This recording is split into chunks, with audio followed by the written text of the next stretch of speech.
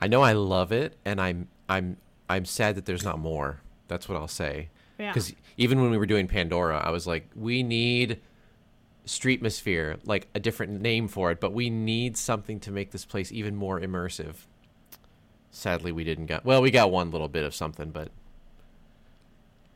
I wanted like citizens of Pandora to be walking around, and to be honest, like the general manager wanted it too. It's just money and politics came in, and money's always the thing with Streetmosphere. Right. Yeah.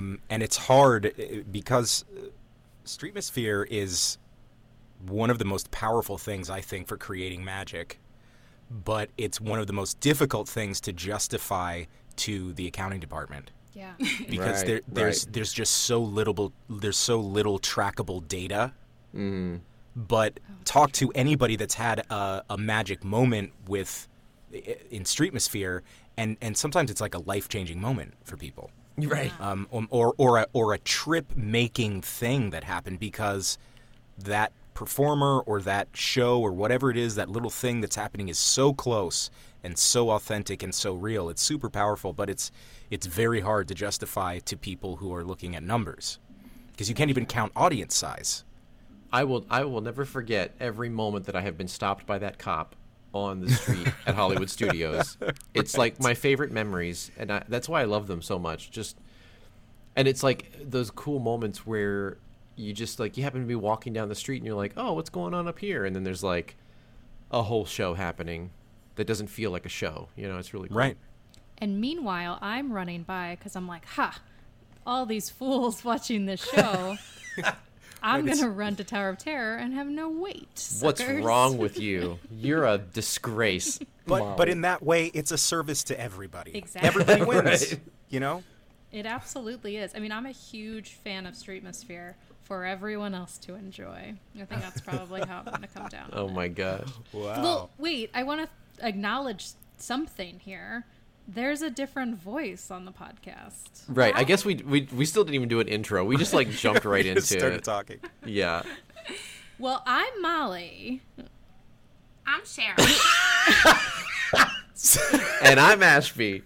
And there's someone else. Who are you? And I'm Jared. Hi, Jared. Hello, Jared. Welcome. Hello. Welcome to Podcast You're All Clear, beep beep. Welcome aboard. Please keep all hands, arms, legs, and feet inside at all times. Podcast, you are all clear.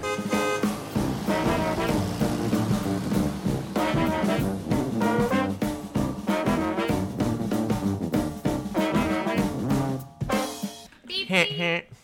I think we owe it to the audience to tell them who you are and kind of what your connection to theme parks are, probably specifically Disney, or I don't know, maybe you can fill us in on some other things. And then what are you excited about Streetmosphere? Why does this get you excited?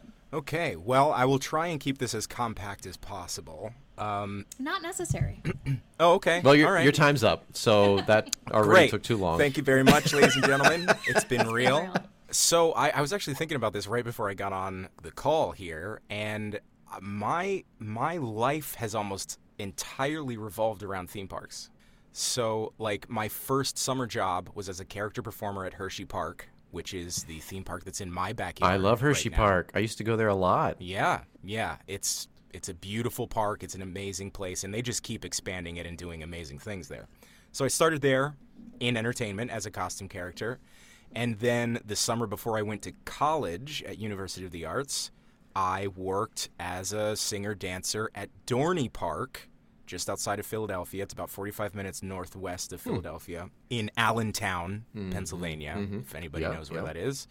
So I was just in a, sort of review show that was like Dorney Park's a pretty small park, so the production values weren't crazy, but it was fun, and it was for a summer, and it was like a review pop music through the decades kind of show, at an outdoor stage. And then for 2 summers while I was in college, I worked at Busch Gardens Williamsburg. I love that park.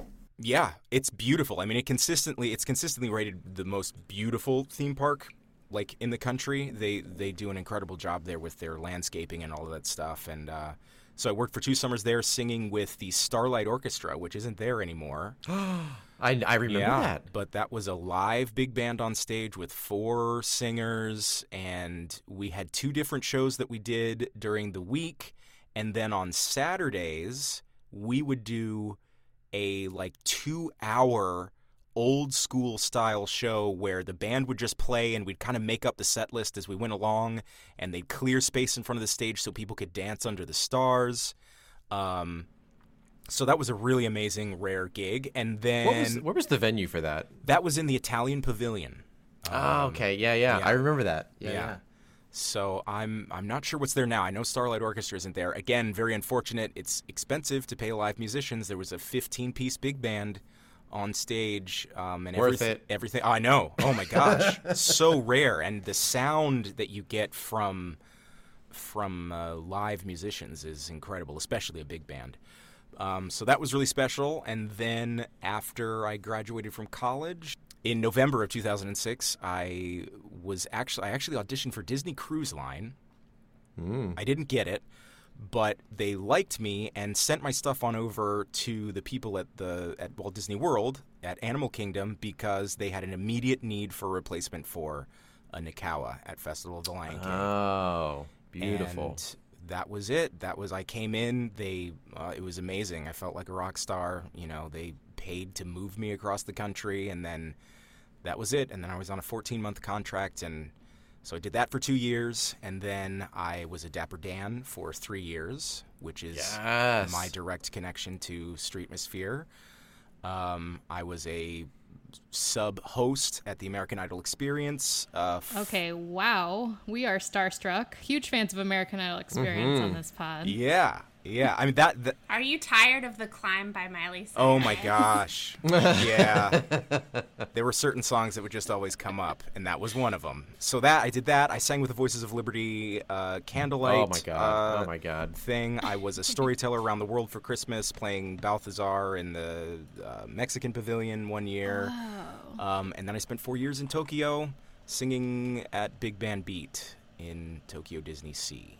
Oh wow. So that's the extremely condensed version of my relationship to theme parks.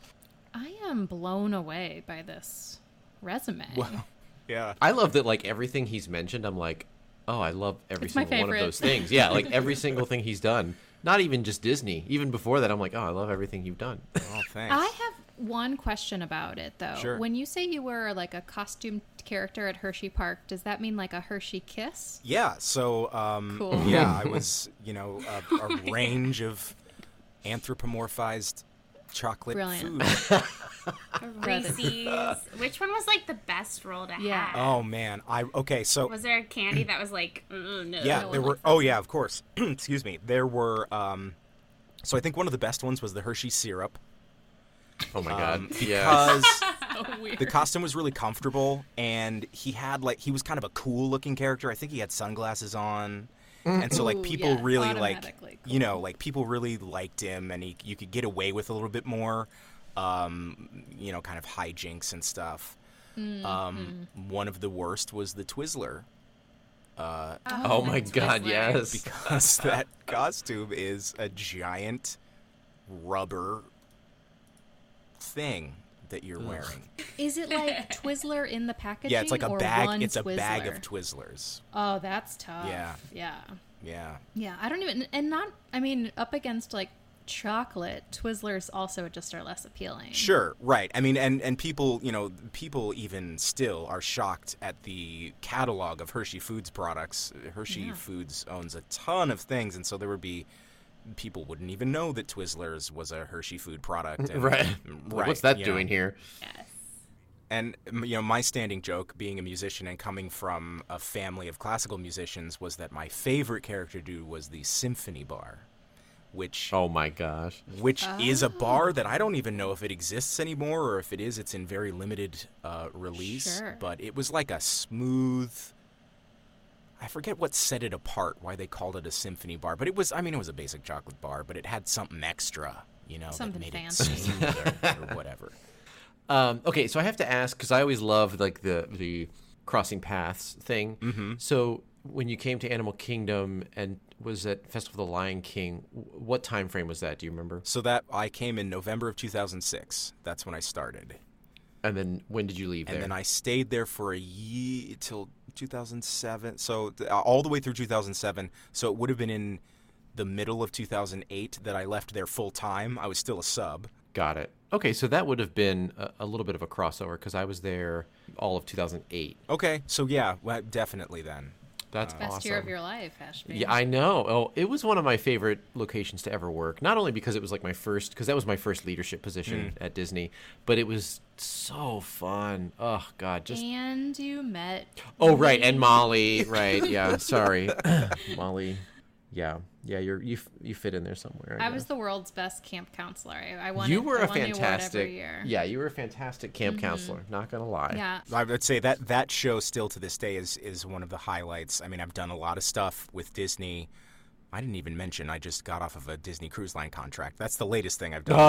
I'm done. But like that show, I didn't, and it was crazy because it was my first Disney show. It's my first contract, and so it was like it's like I've grown to appreciate it more the longer I've been away from it. Not that it's not like a negative comparison. It's just like that is such an incredible place to work, and it's such an incredible show. And I mean, you know, you don't need any more testament to that fact than the fact that they moved the theater Right. Right. to keep it around. Right. You know, Yep. there have been many a beloved Disney show that when they go, well, we need the space, the show just goes away. You're out. Yeah. You know? Did you ever go back and sub when in the new theater? No, I was long gone. After that, Yeah. I was in Japan at that point. Gotcha. Whew. Well, I mean, I think we've definitely picked a good topic to go over. Then, Yeah. based on who we have in the room. So today we're going to talk about the carousel. Arthur's carousel. Today we're going to talk wait. about ride mechanics. Right. Yes. We're going to talk about bathrooms again because we have Right, more to right. say. Part 2. No, we're talking about Streetmosphere, which is the seemingly kind of sporadic or unofficial entertainment that goes on in the street in Disney parks, but it is a fully fledged, like organized, scripted. I guess we can discuss that of how much is improvised and how much is script. But yeah, I mean, you may not know it by its name, but you've definitely interacted with Disney Streetmosphere. And Molly, is it just from like a terminology standpoint? Because I've heard different things. I've heard Streetmosphere. I've heard atmosphere entertainment. Like, is Streetmosphere like the Disney term for all parks, or is it based upon each park has a different name for it? Because I'm not sure, to be honest with you. Good question. So the idea, I don't know if it's like a Disney unique thing necessarily, but if you go on Disney World's website and you sort entertainment by different types, Streetmosphere is one of them. So it definitely is a officially used term. I agree with you. I've heard several versions Right, of this, right. but they do kind of latch on to that term as far as like guest facing. They would use the term Streetmosphere. I think it was probably or the most when you think of Streetmosphere or whatever I could find online for some history is most linked to the Citizens of Hollywood. Makes sense. And there were like 50 different character names of different actors that have played these different roles throughout the years and have become quite famous. Like people, you know, especially like annual pass holders would come back year after year, month after month, trip after trip, and seek out certain citizens of Hollywood just to be, you know, check in on them or do kind of their little bit. Yeah, they're quite famous. I mean, I'm a huge fan of Streetmosphere. I can't say I've stopped and watched a ton. I appreciate it for what it does to disperse crowds mostly. But I even recognize certain people. They've been around forever. I mean, probably 30 years for a lot of them. So Right, pretty right. interesting. My favorite memories are those days where it's like one of those nice, dry Florida days, maybe in the early spring, that you're just visiting the park on a non-busy time, and it's like because it feels more real. Because it's like, as the Streetmosphere is doing their thing, it's not the big crowd. It's a healthy crowd, but those are my favorite times because it just feels more real to what's going on. a lot of theme parks have this sort of atmosphere entertainment. But something that why Disney's kind of the big baddie in this business is because I think people call it magic, right? But there's this like lived in kind of buzz when you walk through the park. It's like you can feel it. It's a real thing. And I think Streetmosphere has so much to do with this. If you think about where a lot of Streetmosphere takes place, it's gonna be in those main corridors leading up to your weenies, right? You have to like pass through Streetmosphere to get to other areas of the park, and so it's like alive. You can feel it. So I like it. Cheryl, what's your take?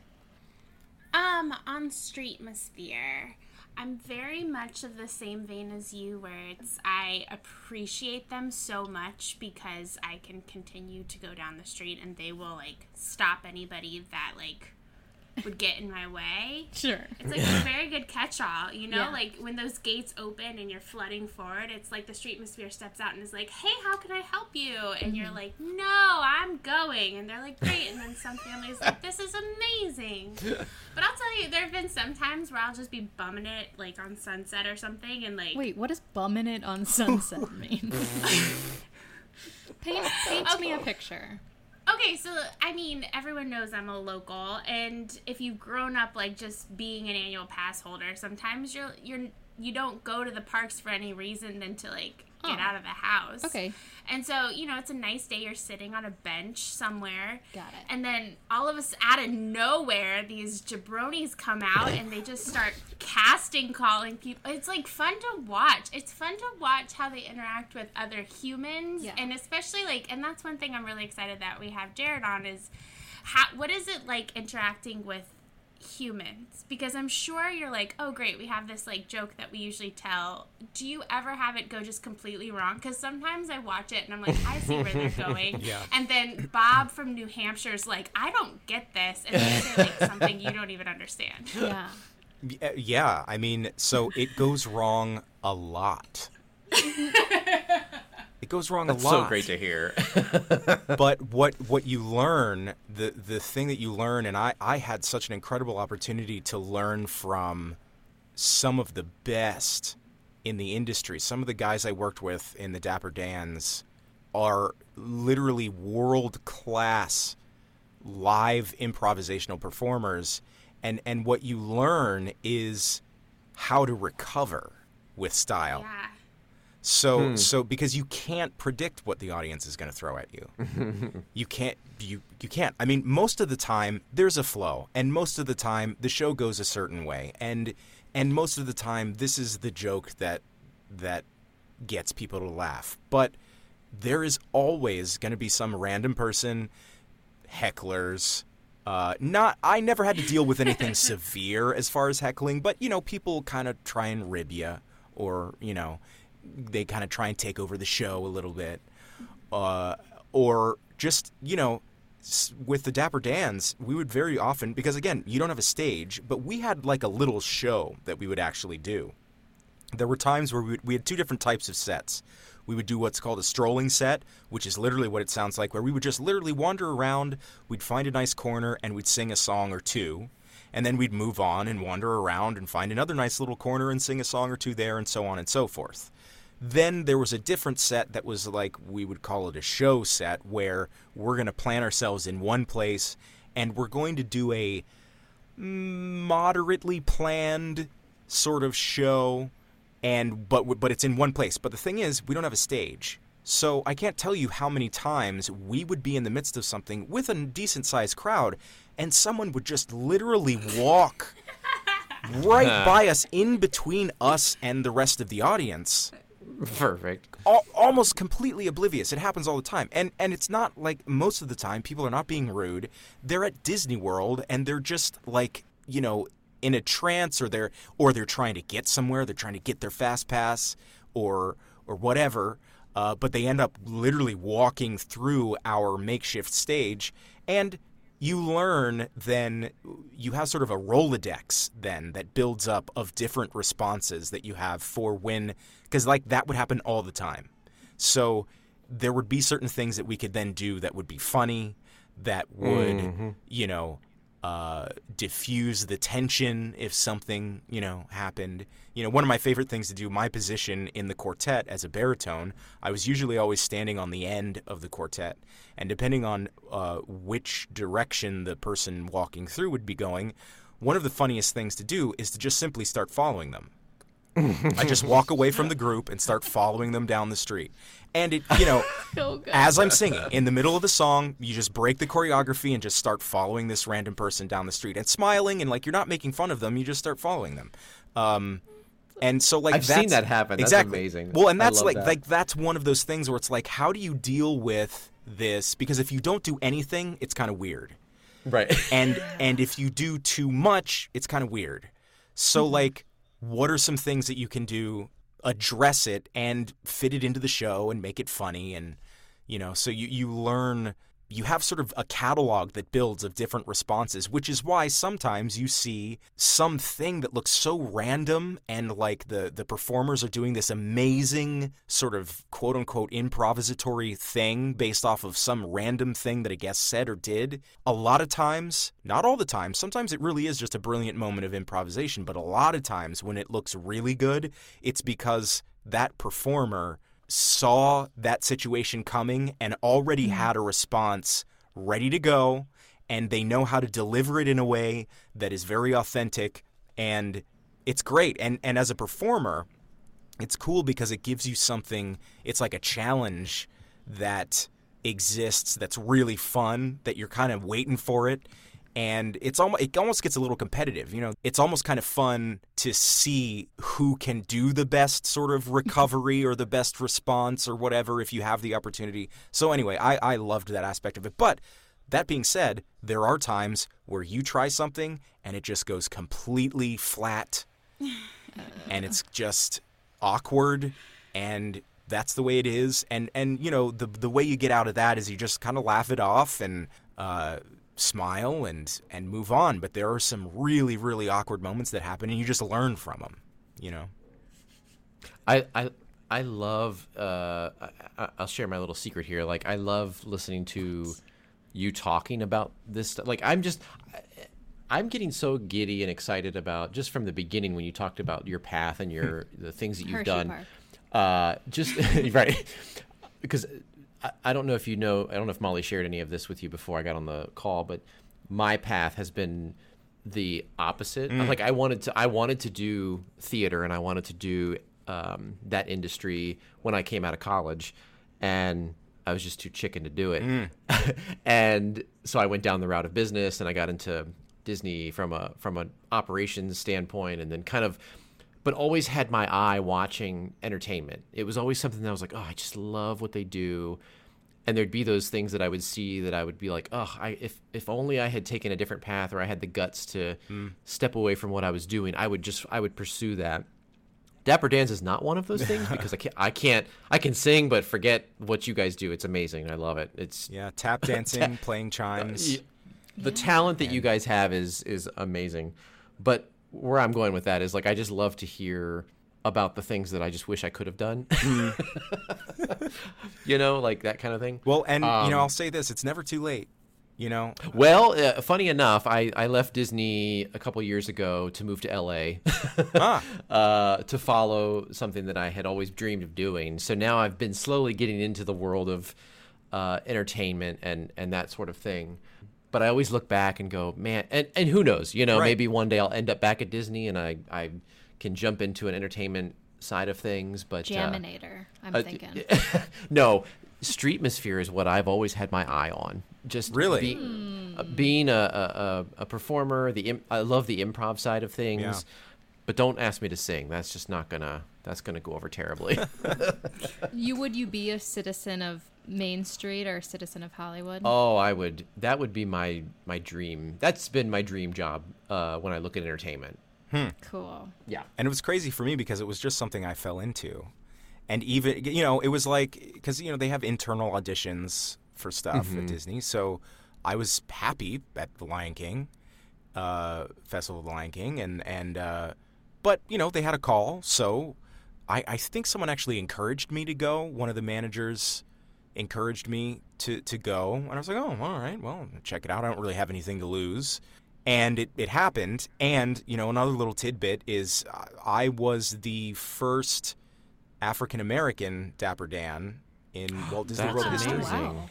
And now I see pretty much as I look back on the casts that have been there since, there's almost always consistently at least one. So Right. but I was the first one, and that was in like That's 2008 crazy. or whatever. I mean, it was. crazy Oh, that man. it took that long. Right. Also, kind of a cool moment Yeah. for you to be able to like jump Yeah. in and represent. That's awesome. Yeah. Yeah, that's an amazing, like, yeah, agreed. It's like dishearteningly slow Yeah. to bring some diversity into Main Street, for God's sakes, but And amazing that that's something you get to hold on Yeah, to. and to be fair, I mean the world of barbershop is quite generally lacking in diversity, but Great point. it's that side of it too is a whole other thing related to that specific group and that specific Streetmosphere thing is that I had no idea about the world of barbershop. None. I had no clue. I had no clue that I was stepping into a dream job for barbershoppers the world over Wow. when I stepped Yeah. into that. And it was like my introduction to barbershop was being a Dapper Dan. And Right. You're like, I'm stepping into something that people strive to get into. Oh, my In this gosh. world. and so then it was like through the process of that, I actually then went on and sang in a competitive barbershop chorus for a season and was in that world. And all of that to say, the barbershop world is a very friendly and welcoming world. It's just that, for whatever reason, it's not really a world where there's a whole lot of color or Right. But oh my gosh, the passion and the enthusiasm for music and just singing together, it's an amazing sort of subculture that's out there. And if you don't know about it, I just highly recommend that anyone just go on YouTube and look up Champion Barbershop Quartets and listen to it's those amazing. guys sing. Because it'll blow you away. Even if you're not super into the genre, the music, just watch one or two videos to hear how far that style of music can go. And you might not even know that there are competitions, and they're huge international competitions for singing barbershop. And the quartets that make it into the top 10, they're unreal in how they sound and all of that stuff. So amazing. I'm kind of geeking out because I've always loved, when I was a kid, because my grandfather has been a big influence on me of the music that I listen to. So I grew up on like oldies, and then what kind of sparked the love of quartets actually came from he was a huge fan of like old school gospel music. And there was a lot of quartets and things in that genre. But that opened up this world of like, oh, wait, 4 people that get together and sing. And then I started to hear about, like, I could hear music from barbershop quartets. And it was just I don't know. To me, this is just such a cool moment because it's like the music that I love. I geek out. And I've gone on YouTube and watched some of the competitions of barbershop quartets. And more recently, I actually watched one about 2 weeks ago, I think it was. I was riding my little exercise bike, and I was like, oh, let me see what I can, because I always listen to music or watch something. And I pulled up a quartet. They were doing music from like across the times, but as a barbershop quartet. I can't remember how exactly it was titled. Was the quartet called Main Street? I think, yeah. So I think it was. all of those guys are either current or former Dapper Dans. What? Which That's is so why their amazing. quartet is called Main Street. And that's cute. they sometimes tap dance in their routines. And they are actually, well, maybe they're now a year has gone by, but they were the reigning world champion quartet for 2019, I think. That's so cool. And I've worked with all of those guys. And the guy who sings lead in that quartet is named Tony DeRosa. He is the director of the Dapper Dans. He's the director of the Voices of Liberty. And Wow. he is a world-class singer and a world-class director, which are two different skill sets. But anyway, that's... What I will say, the reason I brought that one up was because there was a moment of a little uncomfortableness for me when I was watching, because they got to a point where they were going to sing. No, I think they were going to do like a rap song or something. And they were like, "Oh, but some kind of joke about like we can't do that justice, so let's bring out some other person." And it wasn't. It was this, and maybe he's a famous barbershop quartet guy, but it was this skinny white kid that comes out, and I was like, "Wait, huh?" I was so confused. It was and probably I was also like, there are a lot of inside jokes in the barbershop world, and it was probably just an inside joke. I was like, I'm not deep enough into this environment to understand what's going on here, but it was a weird. But it did make me also think about kind of what you were addressing of like that world of barbershop quartet. I was like, oh right, I guess it is predominantly a white guy that you see in these roles, which is interesting because the history of that music was actually like many things a black culture thing. Singing in barbershops, old school black barbershops, right? But it, it transitioned and it became this thing that's sort of dominated by Caucasians. But it's still a wonderful art form, and the community is very wonderful and very welcoming. And anyway, well, that's what I like to hear. That's what I love to hear that you've said is like how welcoming the community is, and it is. I'm sure it's filled with open-minded people. It's just for some reason it's a musical art form. So of course it attracts open-minded, lighthearted people. So it's just one of those things where it's just sort of really white. but I never felt uncomfortable or weird or anything amongst when I was at the competitions or when I go to shows. Ever. It's a great crowd. And I highly recommend people get into it because it's a really fun genre of music to listen to. And it's just incredible. It's just 4 voices. It's 4 human voices, So and it fills. Like it's crazy how much it just fills a space. Yeah, no matter how large or small it is. We can really nerd out and talk about the science of why that is, but this is turning into a barbershop podcast and not a Streetmosphere podcast. All right, catch us on the Ashby and Jared podcast that's coming up. Subscribe. It's all for the science of voice. I'm like genuinely fascinated. Yeah, I know, right? So I mean, so many questions about though like Main Street Dapper Dance stuff. Who, in your experience, Jared, was the best person to perform for? Is it, for example, the little kid who's gonna like start dancing, or is it the like older Ashby, lady, the guy or Ashby, or is it like the vlogger with the camera, or Cheryl who's sitting 16 feet away on a bench? Just with her sunglasses on and a drink, just watching. Yeah, she kind of looks like she's like undercover. It's really. Wait, can we all take a guess real quick? Can me, Molly, and Cheryl like take our guess of who we think is the best, and then you can go into tell us how we're wrong. Yeah. I vote little kid, like the dancer. Okay. I vote old lady who's like, I love this. You took mine, Molly. I was gonna say it was like the older lady who's like. She's snapping. Like, this is my music. I love it. It's the time. Look at these handsome fellows. She's like tapping her foot, ready to dance a jig. Mm-hmm. Are we all wrong? Well, I think the thing is like it's such a hard question to answer because each one of those things is really special on its own. I can say, I think the people who really appreciate it are obviously.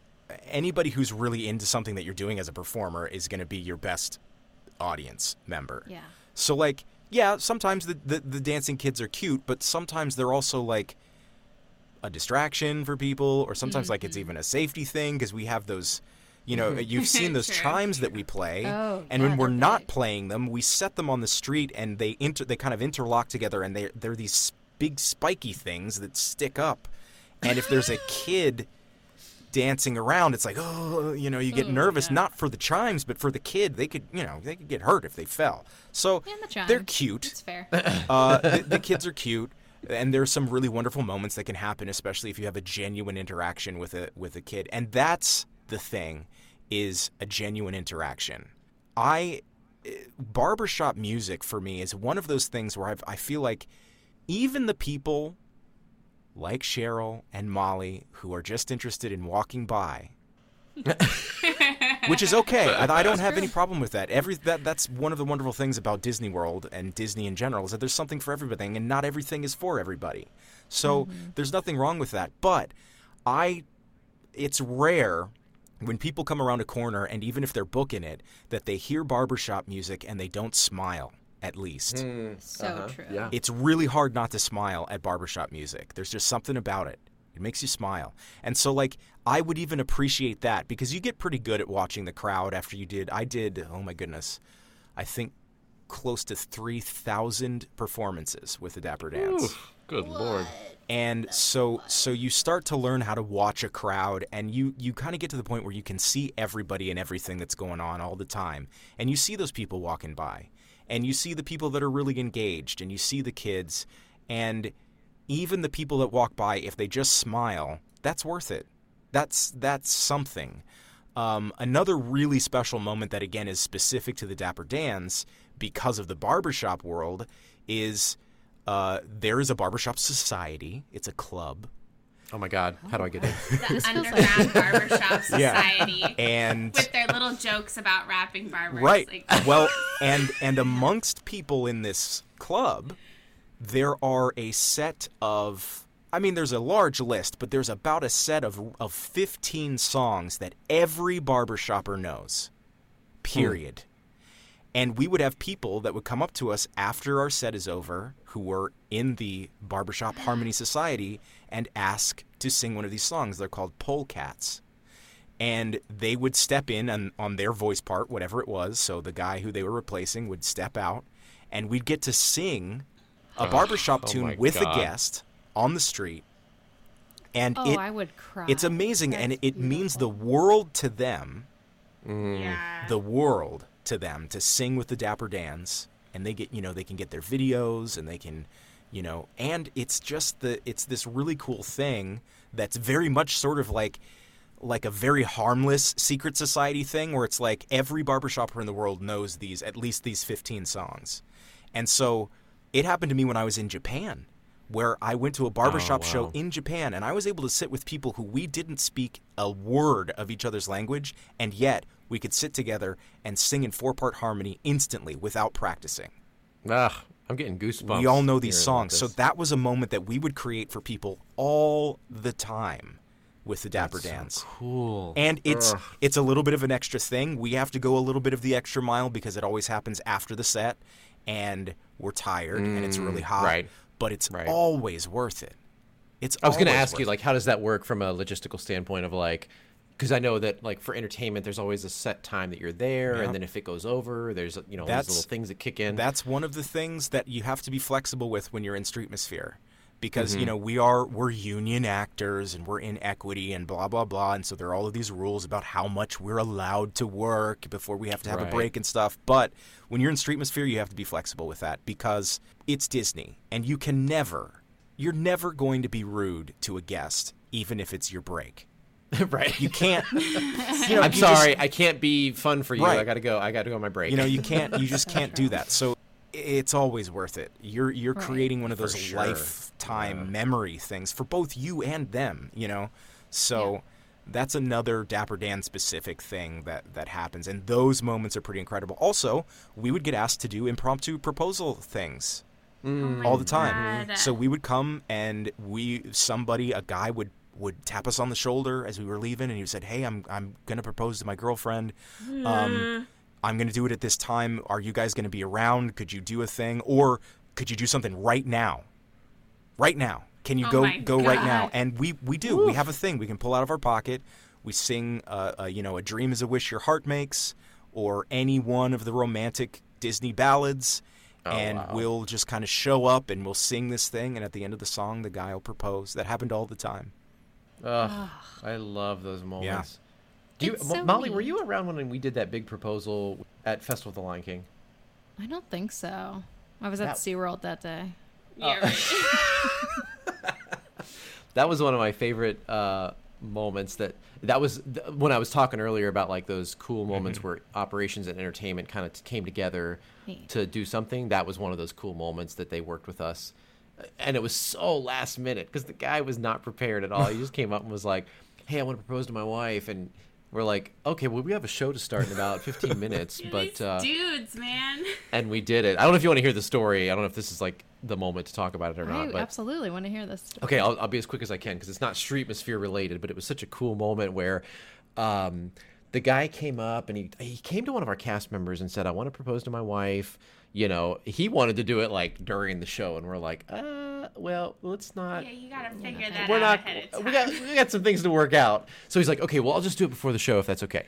So I remember talking to the stage manager, and the stage manager was like, yeah, that's fine, no worries. Like, as long as we get the show started on time, and we're like, we'll handle that part. Like, no worries. So it was the cutest thing. The guy, like, what happened was we ended up doing.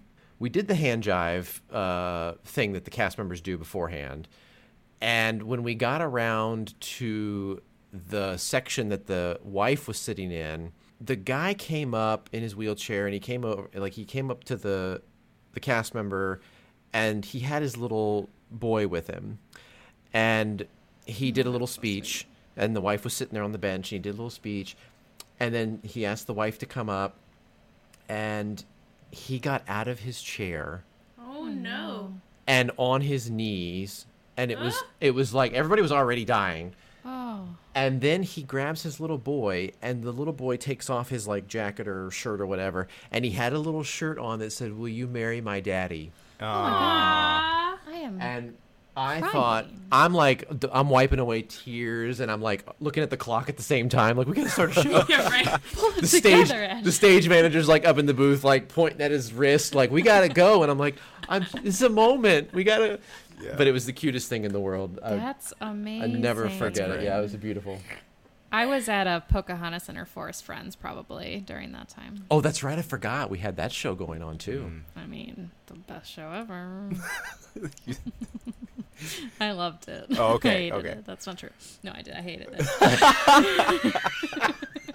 I'm not cutting that out. It was awful. Now, to be fair, I loved all the performers who worked over there. Like, everybody was all so cool, but it was a tough show. I mean, it was a tough show to really Well, get that was a through. great example of like, just children everywhere and Yeah, and just like, what is this about? And why do I have to keep cleaning up all these leaves? It's so weird. It was fun. But yeah, then you could, if you were lucky, then you got bumped over to Lion King. Just, Anyway, sidebar. So That's funny. that's a beautiful story. I just jump back to Dapper Dan's though, because I can't get enough. Honestly. keep going. Yeah, we could talk all day. I will say, Jared, I 100% agree though. Like, just the person walking by you can't help but smile with the Dapper Dans. If talk about like atmospheric entertainment, you can enjoy Dapper Dans and not watch them at all. Right. Like, you can truly just enjoy the experience, where I think maybe some other Streetmosphere, it's best enjoyed watching a little short improv by the citizens or whatever.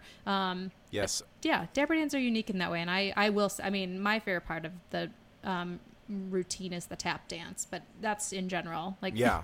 if someone's tap dancing, it's of interest. You're in. You're like, to I'm me. sold. Right? Yes, I'm into it.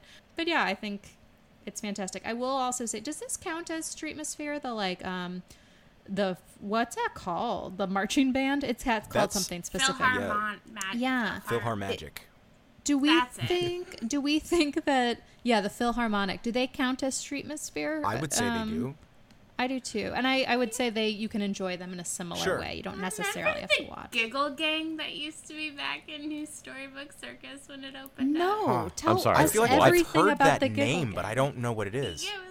I think it was like. It sounds like it clowns. shouldn't be back there with children. Like that doesn't Yeah, sound they came out appropriate. in like a golf Against the cart, and it was rules. like clowns, and they had a shtick, and then they Right. left. Right. Oh my god. There were clowns in the Yeah. Magic Kingdom. Oh, that much I know. Whether they were called the Giggle Gang No, or the Giggle not, Gang I'm not is sure. right, because that's a name I've heard in the sort of behind the scenes work. That was a gang that the Dapper Dans were like, oh, That was the a rival Giggle Gang. Yeah. No, They got, like they West got Side too Story. street hard and got locked up. They used to be there for sure. That's creepy. There probably is this whole like graveyard of retired Streetmosphere where they're like, this is going to be awesome, Yeah. but it didn't work out. the joke's on them. Yeah. Get it? Giggle Gang. the Giggle Gang. Oh my God. Poor Giggle Gang. Some of the other things that are still around, I know there's the banjo player, I don't know what they are. In Frontierland, there's like a 3-part. Oh, right. Yeah, there's the trio. They have, it's like Yeah. the tuba and the banjo and the whatever else. And Do they dance with the Country Bears? Is that what that is? no. Or what is that? There's like a dance party that happens. That's the hoedown. I was gonna say I've seen that before. Yeah. That's just the hoedown. That's just a fun time for everyone. Wait a second. Can we talk? I'm just now remembering one of the best Streetmosphere things that has left. What is it? Molly, how are you not remembering and bringing this up? I don't know. I can't read your mind. Wait. Guitar Dan. Oh, Guitar Dan is. I mean, How? Oh, yeah. So What? I have a complicated relationship with Guitar Wait, Dan. Okay, Wait, well, it sounds like wait. there's a story there. Hold on. There is a Excuse me? story. I was obsessed with him. I would laugh out loud, crack. Because basically, so what was his deal was he would he would walk up to a family. He would roam Camp Minnie Mickey and just be like, "Hello there. What's your name? Would you like me to sing you a song?" And he would just Camp make up Minnie a Mickey song. had Streetmosphere. Yes. Yes. Guitar He Dan was the fantastic. man. He was so talented, just so talented, and he was, I'm sure, and it was only ever one. His name is Dan. Just one. I Yeah, the guess. one guy. His name was Rob, but his but so, and I was like, I loved him. I thought he was brilliant and so funny. I would laugh out loud. I would get out of my outside position to be closer to him, to hear like all sorts of rules that I broke. And he's not, I don't want to make it sound like he was rude, because he wasn't rude, but when he was like backstage, he didn't want to talk to me, and there were several instances. Well, Molly, you wouldn't leave him alone. To be fair, I was like, "Good set with little Johnny," and he was like, "I literally cannot handle you, you weirdo." We would get complaints from the entertainment leaders about you, Molly, that you need to I leave guarantee you, Guitar Dan alone, please. Yeah. Leave Rob alone. Rob. Well, yeah, no, but I mean, I was I say it's complicated because I always wanted us to be like good friends, and we never were, because that was weird. I think, isn't that the testimony from like most stalkers? Like, yes, I sound. I really wanted to be his bad. friend. And I sound bad right now. But he was so talented, and I Well, wonder what made it talented? Like, what made it so cool to me was just he would make up a song on the spot. on the spot. It was always unique. And it would be like, yeah, dedicated to like whatever that kid's name was, or like the dad, or whoever. It was the coolest thing to watch him was great. make up songs on the spot. That was so fun. So fun. That's cool. Cool costume. Oh, that's my retirement costume right there. Like, I've already deemed it. You have and several pieces of that. I'm already costume right. cargo pants and a And his wide little brim hat. and his vest and his Small vest. Hawaiian shirt or whatever it was, the jungle shirt. Now, do you guys remember Animal Kingdom, folks? Do you guys remember Divine? Does she count as Oh. Streetmosphere? Yes, 100%. But she was a third party. Wow, ruining the magic here. Okay, third-party well, act, for those right? young listeners, close Sorry. your ears. You know. Are you, first of all, young listeners, and second, listeners, and three, third party. I think we're safe. Right. And that's also that's just how some of that stuff works. Totally. Right. And she was on like stilts, but both on her legs and Okay, her young arms. listeners here. No, I'm just kidding. Just Who because is you- Divine? Wait, Oh. wait, what? Okay, again, reminder: Cheryl never goes I don't to Animal Animal Kingdom. Kingdom. That's true. She's not an Animal Kingdom goer. Yeah. It's too hot. So she was on those like stilts where you're kind of on all fours basically, and she would. Well, she had stilts on her hands too. It's Yeah. like they're like canes. And so Yeah. she kind of was all dressed and looked like a tree or like a vine, in fact. A vine, and, yeah, And she would yeah. hold very still, like up against a tree, and then move all like it was. But she moved, And it was like very so slow gracefully. slow and graceful. So she was like those statue things that like move Yeah. every so often and scare the pants Yeah, off. yeah. Similar, but less like Vegas-y. Like it was like You're very right. beautiful. I think they had those, and this gets into a whole other conversation. It's probably too long, but I think they had those one year at Horror Nights when they had it in Oh, Islands of God. Adventure. I remember there was Oh, a guy yeah. It's terrifying. But yeah, I mean, essentially, Horror Nights is just nonstop streetmosphere in a very budget sense, yeah, right? that's Such true. a good Yeah. point. Yeah. Very true. Yeah. We should do Streetmosphere Part 2 for Halloween this year, and it should be Oh, just for sure. Yeah, sounds. right. So another one of my interesting little jaunts into theme park entertainment and whatever. There's an entity here called Chocolate World, and I call it an entity because a lot of people think it's part of Hershey Park. It's immediately next to Hershey Park, and it literally looks like it's in Hershey Park, but it's not. It's a knockoff. It's not a Hershey knockoff Park? thing. It's just that Hershey Park is Hershey Park is Hershey Entertainment, and Chocolate World is literally the visitor center of Hershey Foods. Is that where they had the tour? Yes. Where you could learn about the Right, chocolate? and you can go on this. Oh, yeah. You can go on this sort of slow, kind of dark ride that takes you through the making of. Does it feel like Willy Wonka? It does. It very much does. boat ride? Yeah. And you used to get a free chocolate you at still the end. do. I don't know if they still do Yes, that. you but- still do. Oh, Everybody gets a yes. free chocolate Okay. bar at the end. Should we That's like the go to- Budweiser tour. Yeah. So there's another attraction in there now called the 3D Hershey 4D Adventure or something like that. Oh, my God. And they do a similar. It is a similar effect to Turtle Talk with Crush, but instead of the turtle, it's Reese, the Reese's Peanut Butter Cup, Oh, my God, yes. or Yes. Hershey, the Mr. Hershey bar, or Kiss, who a lot of people don't know, but is female. She wasn't always, Oh. but I did know Okay. that Kiss about her. is a woman, and so it's one of the three of them is your host, and I was friends with Reese in that. Oh, attraction. fun. That is so fun. And the system, so the effect is the same as Turtle Talk, right? You're interacting Magic. live with a character on a screen, but the method of production was quite different from how they do it, and I won't give a whole lot away, but I'll just say that we were using a system designed by the Jim Henson Company, and Oh, my God. it was pretty crazy. I want to go do it. I want to go do it right now. Yeah, it's going to be really hard to do theater stuff for a while. Ugh, yeah, I bet. Because that was another fun like improvisatory thing, working off of guests and interacting. Well, good transition actually, because we have to mention in this episode a little bit of the Citizens Improv Yes. Streetmosphere. I can't speak to a lot of personal experiences because it requires standing in a group, which is one of my pet peeves. Oh, my God. So Wait, Molly or Cheryl, have either of you ever gotten a ticket from the cop? Have No, you been thank written a goodness. yeah, same. I would have rejected that. I would have gotten kicked out. I would have been like, "Get your hands off of me!" No, it's Like, hilarious. Person who was like, No, it's the thank best. He writes It's the the best. funniest tickets. It's such a fun Wait, interaction. all right. What's an example of a ticket?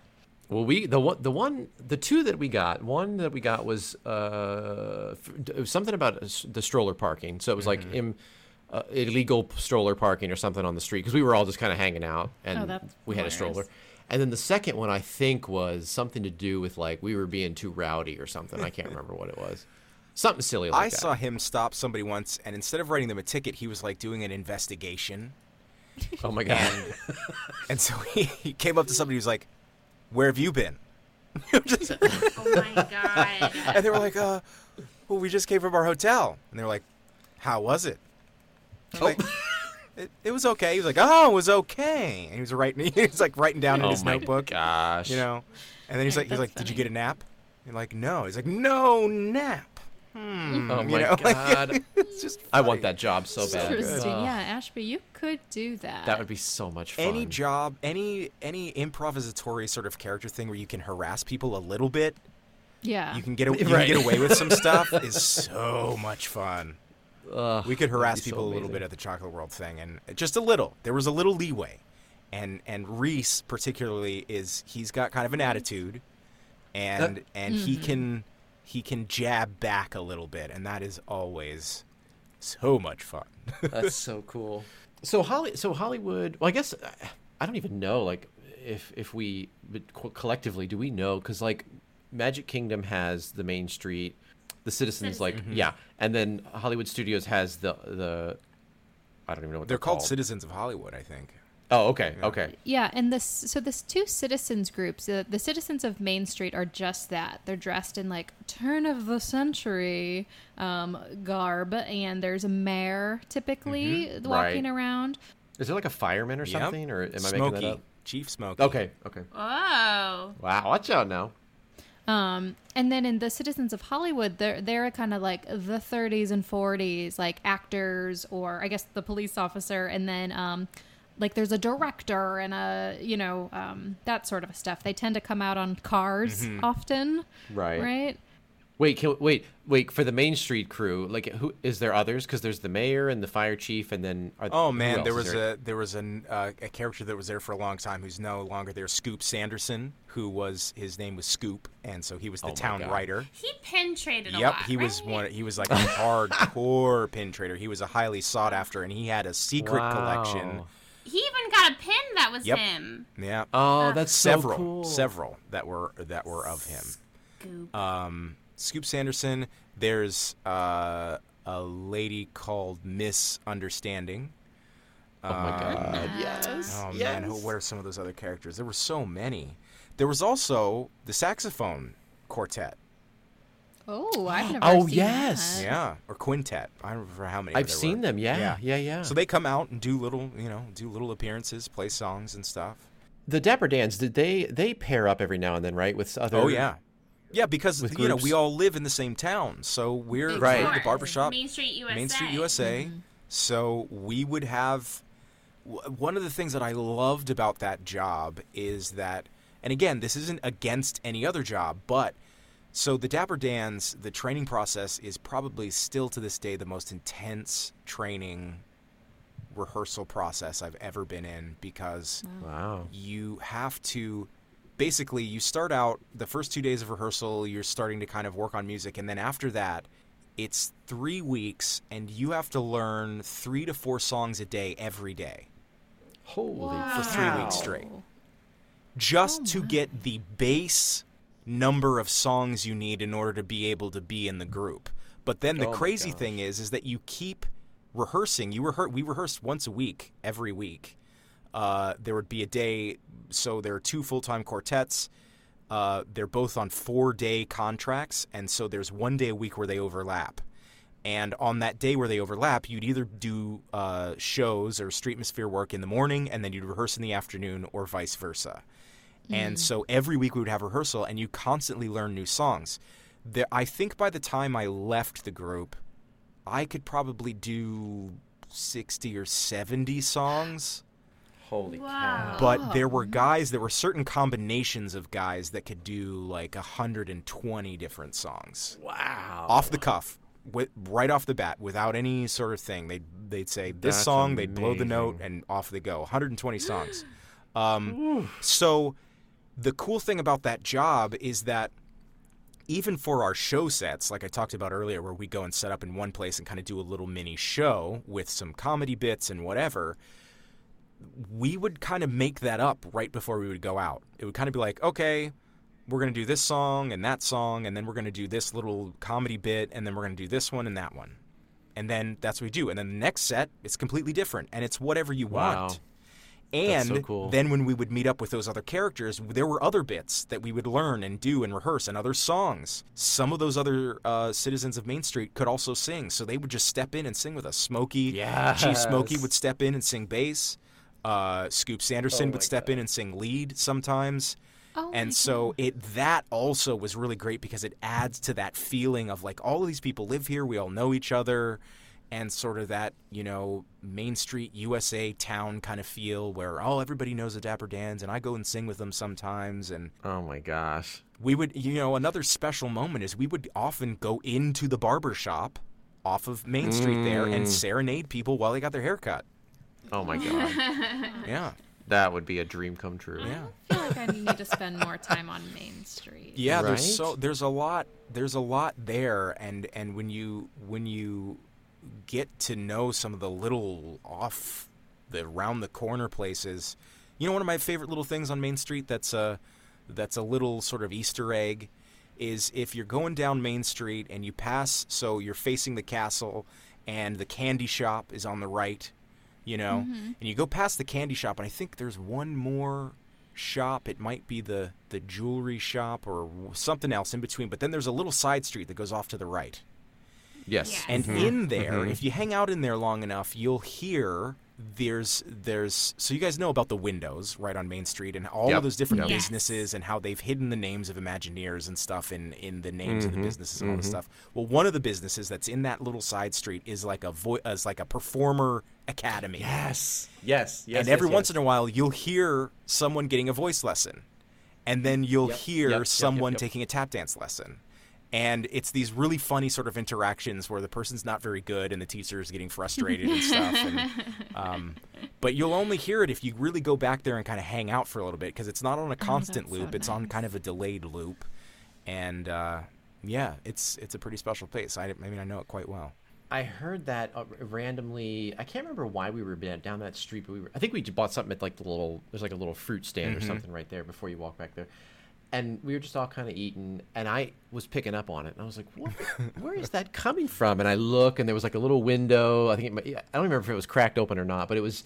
You could hear it coming from there, and I saw the title on the window, and I was like, "My God, Disney knows how to do it, so good." Yeah. So there's I could give you a little. I don't think I'm giving anything away. There's sort of a little behind the scenes thing I could share about some of the technical stuff on Main Street that I think would be interesting. Yeah. I think Oh, yeah. Yeah, totally. And Love we it. sort of had a running joke about it too in the Dapper Dance. So you know, there's background music playing all the time through all the different lands.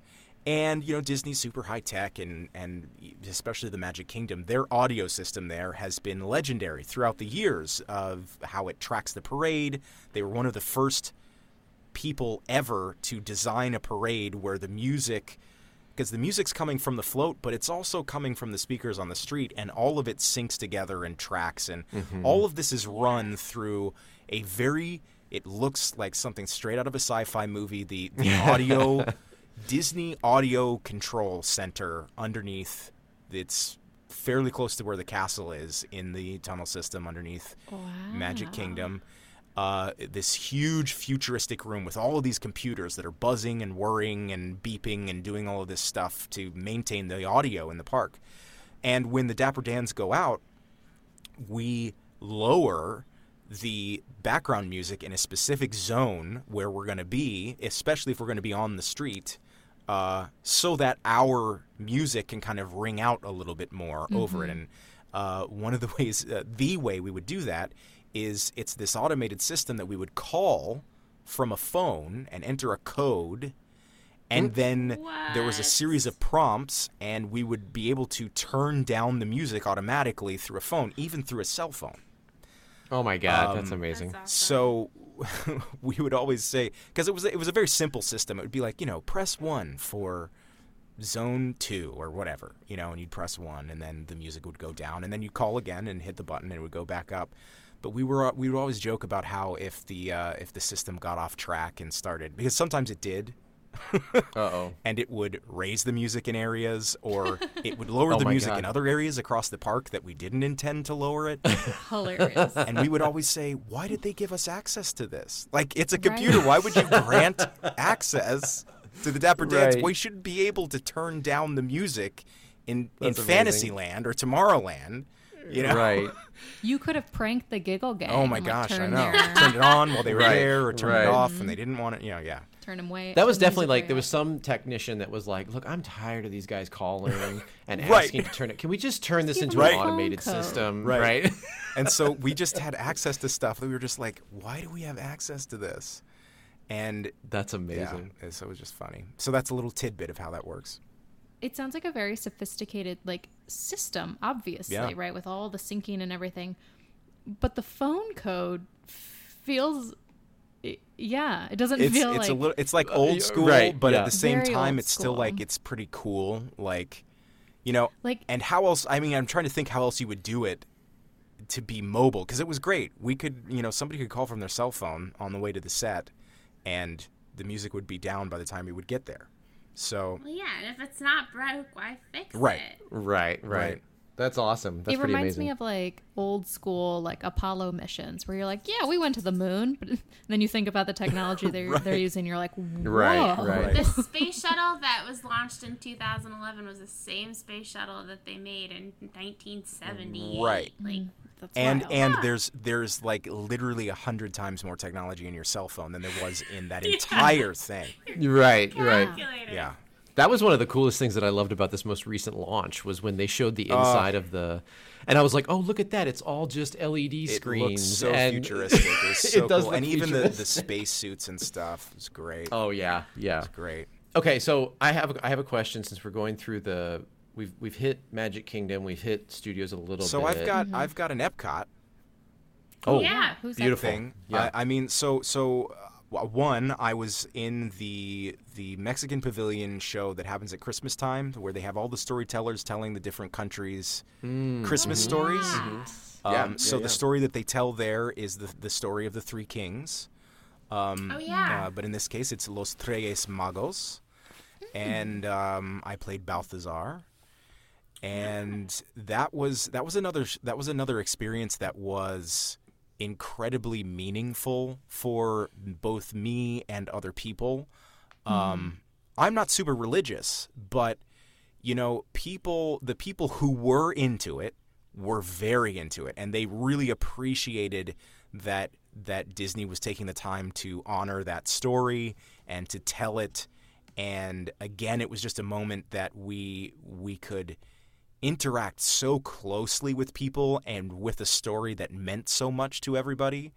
So that was another really meaningful thing. I only did that one season, but it was a really cool thing. And the costumes for that show, they were very hot because they were full on like king costumes with like velvet capes and whatever. But it looked incredible, and it was just a really powerful moment. And I appreciate that time at Epcot where they and again, it's been a while, so I don't know if they're still doing it, but all of those little mini shows that would happen outside at the different pavilions telling the different Christmas stories from the different lands, it's such a super special thing.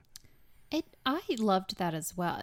Cheryl, you've probably been to Epcot the most often around the holidays, I would say, Yeah. of this group. Does that still go on? Do they still Yeah, do? the Festival of the Holidays. Yeah, Oh, of it's literally a course. festival. Amazing. Of course Oh, it is. Can they make money on it? Sure. Sure. They're going to have it. It is really magical. I know my grandma really loved it, and that was one of the few things we actually went to every country and stopped and listened to, like how they celebrate their holidays or where they originated from, and it's magical.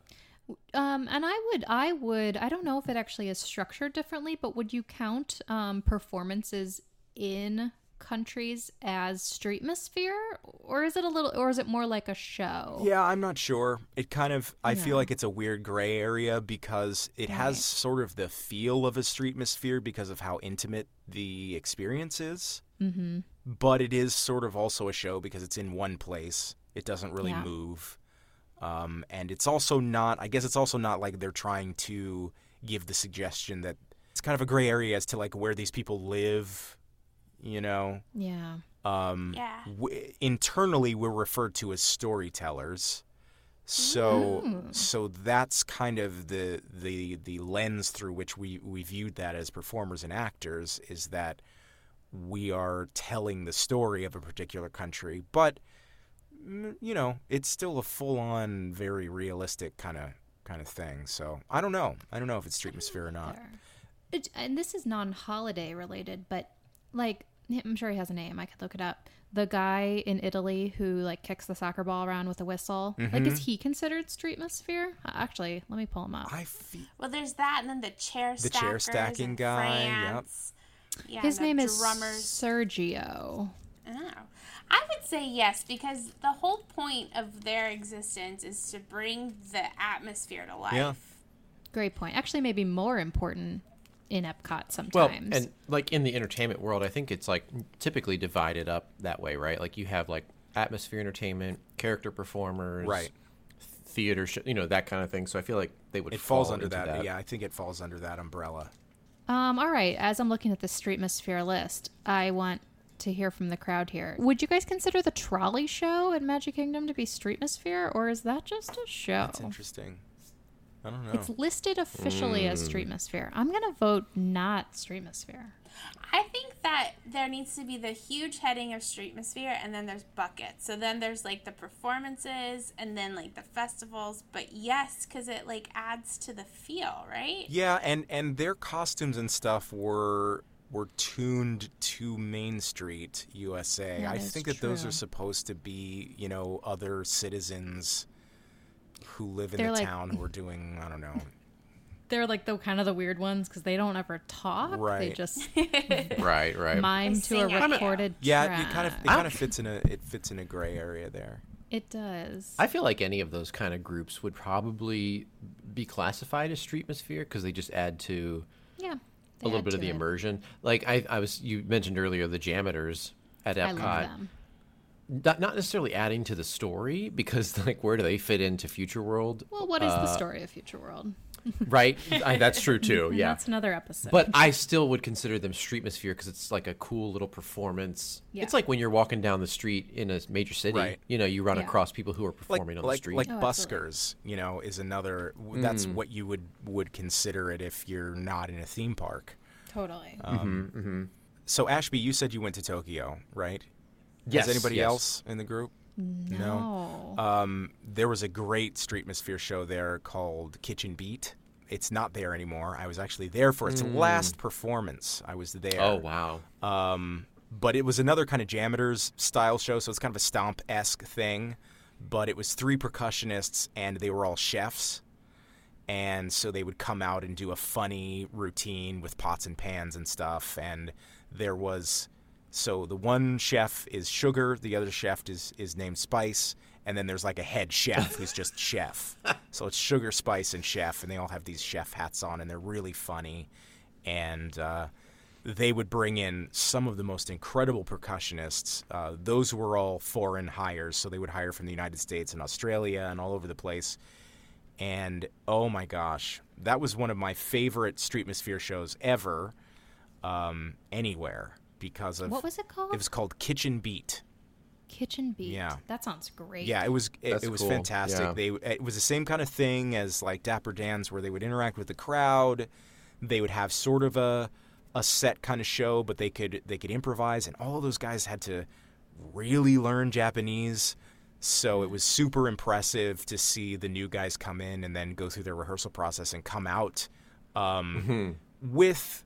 It's not like you can come out and you're fluent, but they have to have like their jokes, and they have to know some standard responses and things to say in Japanese so that they're, ready to go and ready to be funny and stuff. And they were all just so good.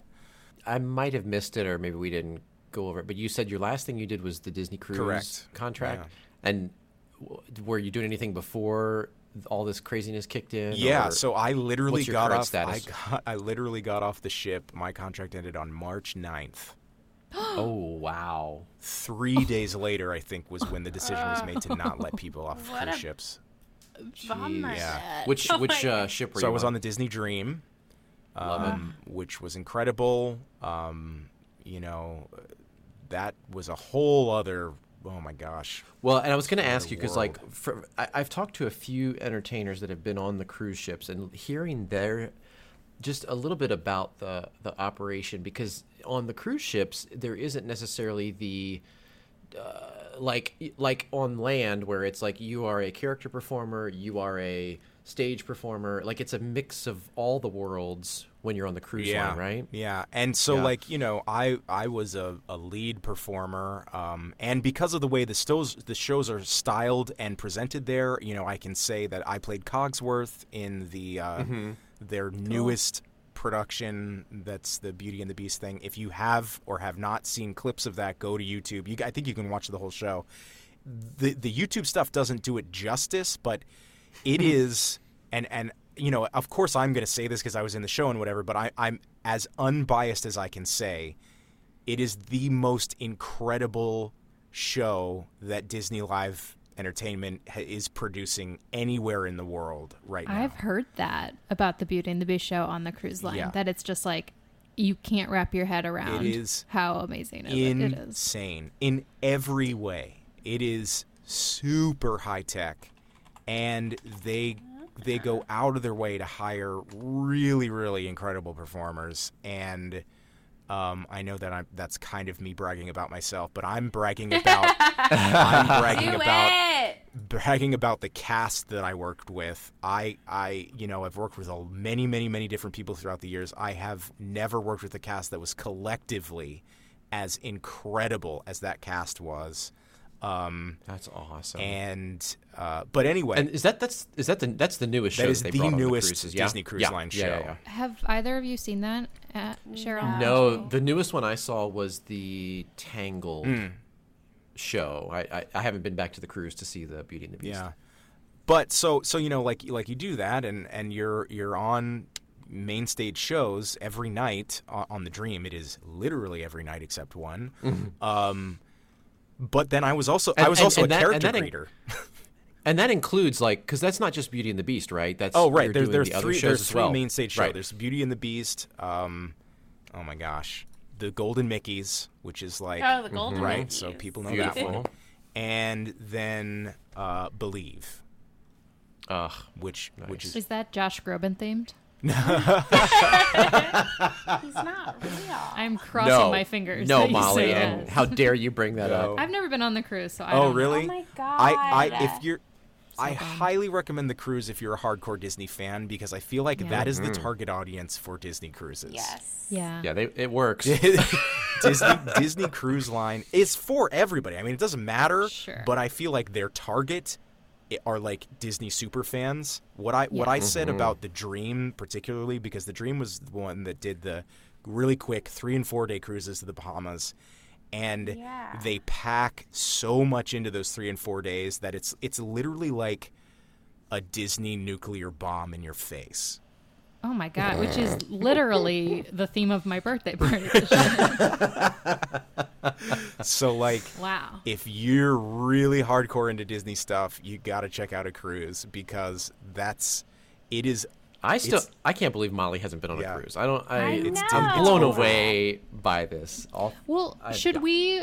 I mean, if there are cruises, I guess 2022. I feel like the podcast has to go on a cruise together. Yeah, I mean, for of all, sure. Yeah, of we need to all make that audiences. happen. Jared, Yes. you can Yeah. come. Or Yes, you'll be yes. performing on one, hopefully. That would be amazing. Yeah, join Right. us. Yeah. would be Oh so yeah, so fun.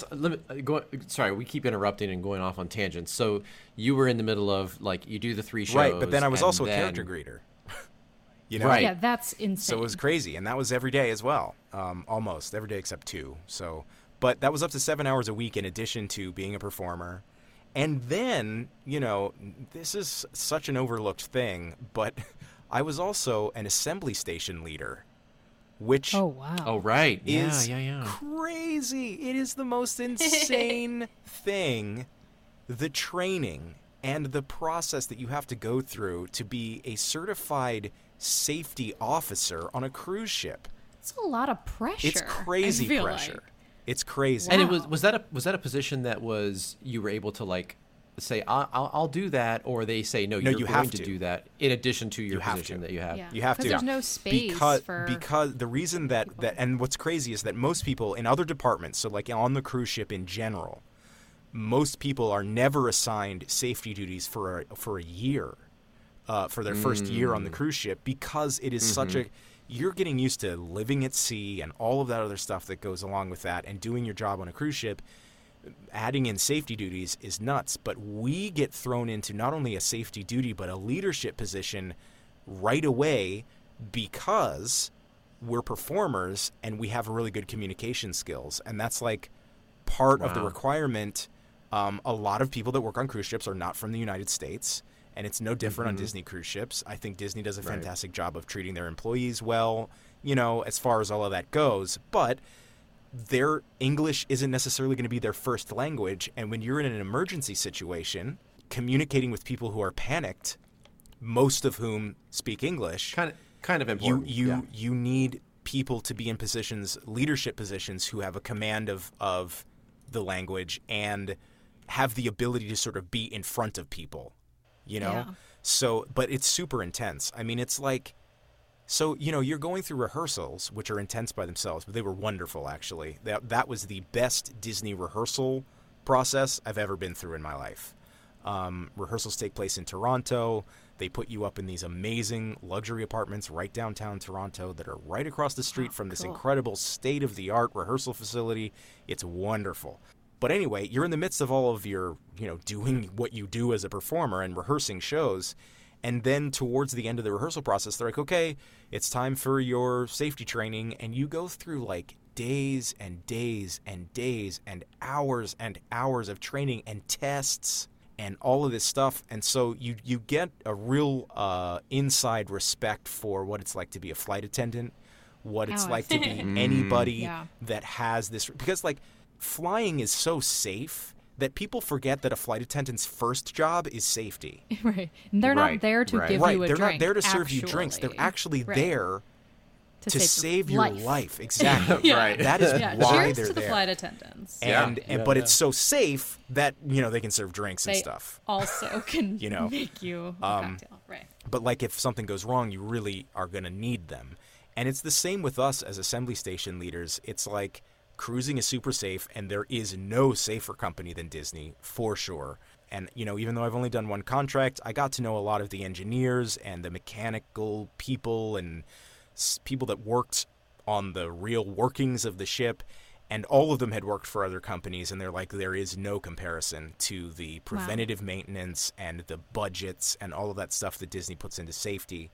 And you can just see it. You can just see it, especially when you work there. Looping back to the performer. So what if you're in the middle of Beauty and the Beast? You are Cogsworth. Yeah. I can only imagine what that costume looks like. It's well, so just a little bit there. The enchanted objects are puppets. So, but it's that style that Finding Nemo is done in, where the actor is still visible. But so our costumes are these incredibly elaborate period costumes. But then we operate a puppet. So you're also a puppeteer. Oh, yes.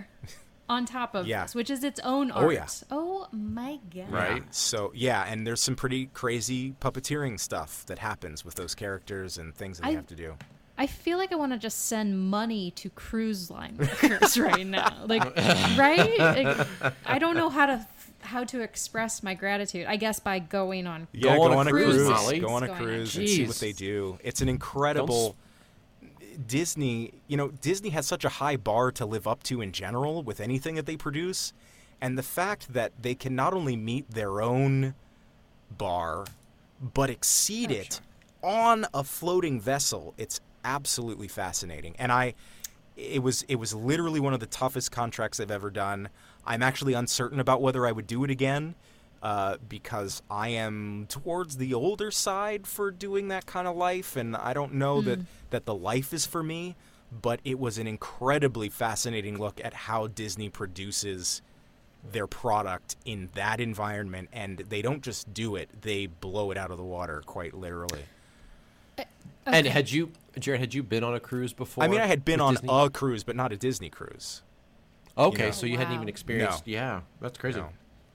Now, Yeah, they are the best. is there streetmosphere on a Disney cruise line?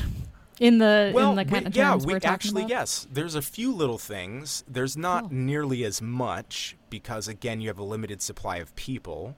Yeah. But for Christmas, there were some carolers that would appear at various points around the ship, so that's kind of like a streetmosphere thing. And of course, the characters are just all over the ship, and that's one of the coolest things, honestly, is that they really do. Mickey lives on the ship, and he's always talking to the captain, and he's running here and doing there, and you see Goofy jogging on the exercise deck. And at any random time, there are tons of unscheduled, unannounced. They're not unscheduled. They're unannounced. Unannounced moments where the characters are just living their life on the ship, Amazing. And that is really cool. The coolest character interactions you're ever going to have are going to be on a Disney Cruise Line ship, I think. So Jared, what's the future look like? Do you have anything lined up? Do you know what you're... I thought you meant like philosophically. I was like, I need to take a bathroom break if we're going Cruising there. 2022. 10 years. There's nothing official lined up right now. I'm like many other people in the entertainment industry that's Of course. it's all a full stop. Yeah. My dream is to return to Tokyo. Oh, really? Yes. I was there for 4 years. I was there for 1 year. At Big Band Beat, they're 6-month contracts. So I did 2 contracts. Then I came back and was in Florida and subbed and kind of did some other things for a while. And then I went back out there for 3 years straight. Gosh, how I cool. loved it out there. I actually think, I know that is where I want to go to live for the rest of my life. When I Oh, that's so Amazing. cool. So I don't necessarily know that I'll be able to work at Disney for the rest of my life, but I want to go live in Japan, and I would love to go back to Tokyo Disney for a while, just cause, Yeah, that's amazing. yeah. Well, I mean, Tokyo is just such a beautiful, and the it's people incredible. are amazing there. It's just Yeah. incredible. That's awesome. It should be, in my opinion, it should be the first international park on people's lists. Yeah. Agreed. Yeah. Did you, while you were out there, did you make it to Shanghai or Hong Kong? I didn't. There were people You that didn't? did that a lot. Yeah.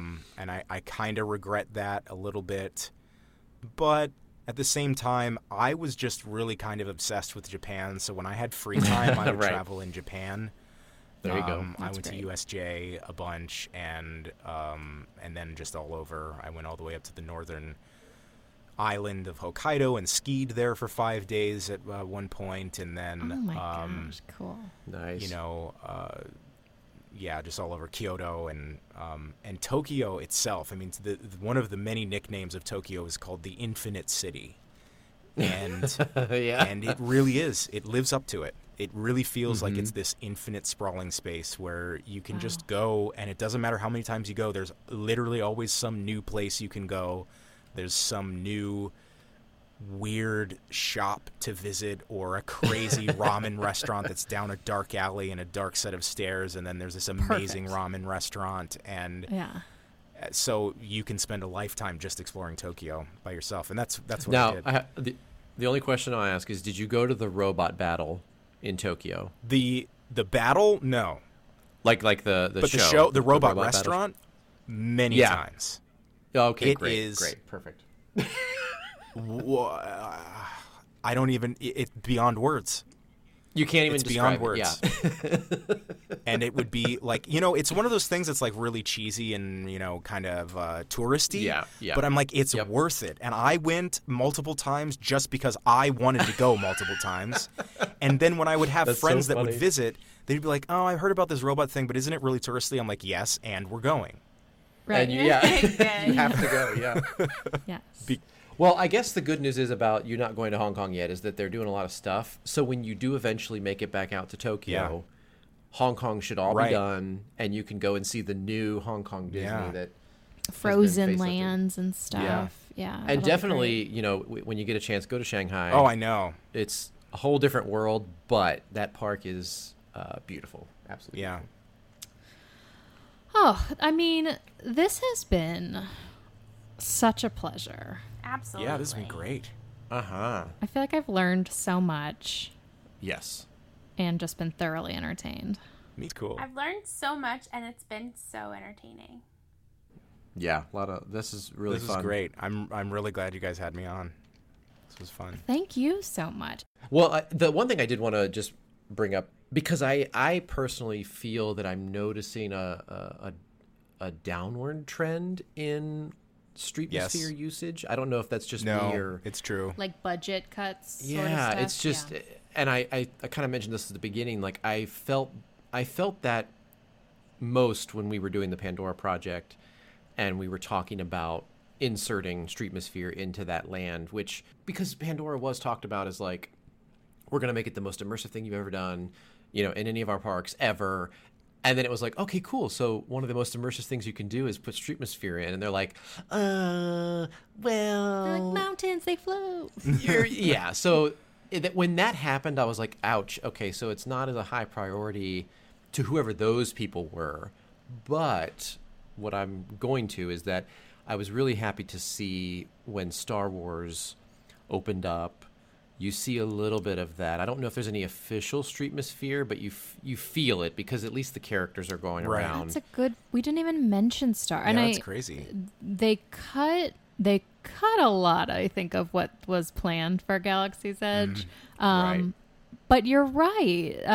Batuu feels very much alive in the same way Main Street USA does because of the residents, right? Like even just the your standard cast member is very, very immersed in their and I think that role makes a and huge responsibility. difference. Absolutely. When like you said, just the general cast members working in the area are also very much committed to the story. Yes. Yeah, it acts huge. like its own Streetmosphere. And I think that's part of where we're probably getting into the weeds that maybe people won't I appreciate love me it saying here. this. But like, in Pandora, that was a big topic, was like, well, the cast members, because we ended up creating a training program for every cast member to go through because they were essentially moving to the moon of Pandora. So they need to learn all about Right. it, the language, the plants, the animals, the everything. And so it felt a little bit like they're like, oh, well, this is enough to make it immersive. And I agree. I don't disagree. But I feel like the icing on the cake is to have Streetmosphere performers because it's a skill that not your everyday Joe Schmo correct. cast No, member of course not. can live up Right. to, right? Yeah. But again, I think the reason that it's tough and the reason that there's sort of a general downward trend, and it's everywhere. I mean, it's even in Tokyo, and they have huge budgets there. Not that Florida or California doesn't, but you know what I mean? Like, it's very hard to justify, it's crazy when you see some of the budgets for Streetmosphere shows and you're just like, oh, that, it costs $10 million a year to have, now that's an exaggerated figure, but it's stuff like that where it's like, it's $10 million a it's year an to have easy four number guys that's like- singing on a street corner, Right. Yeah.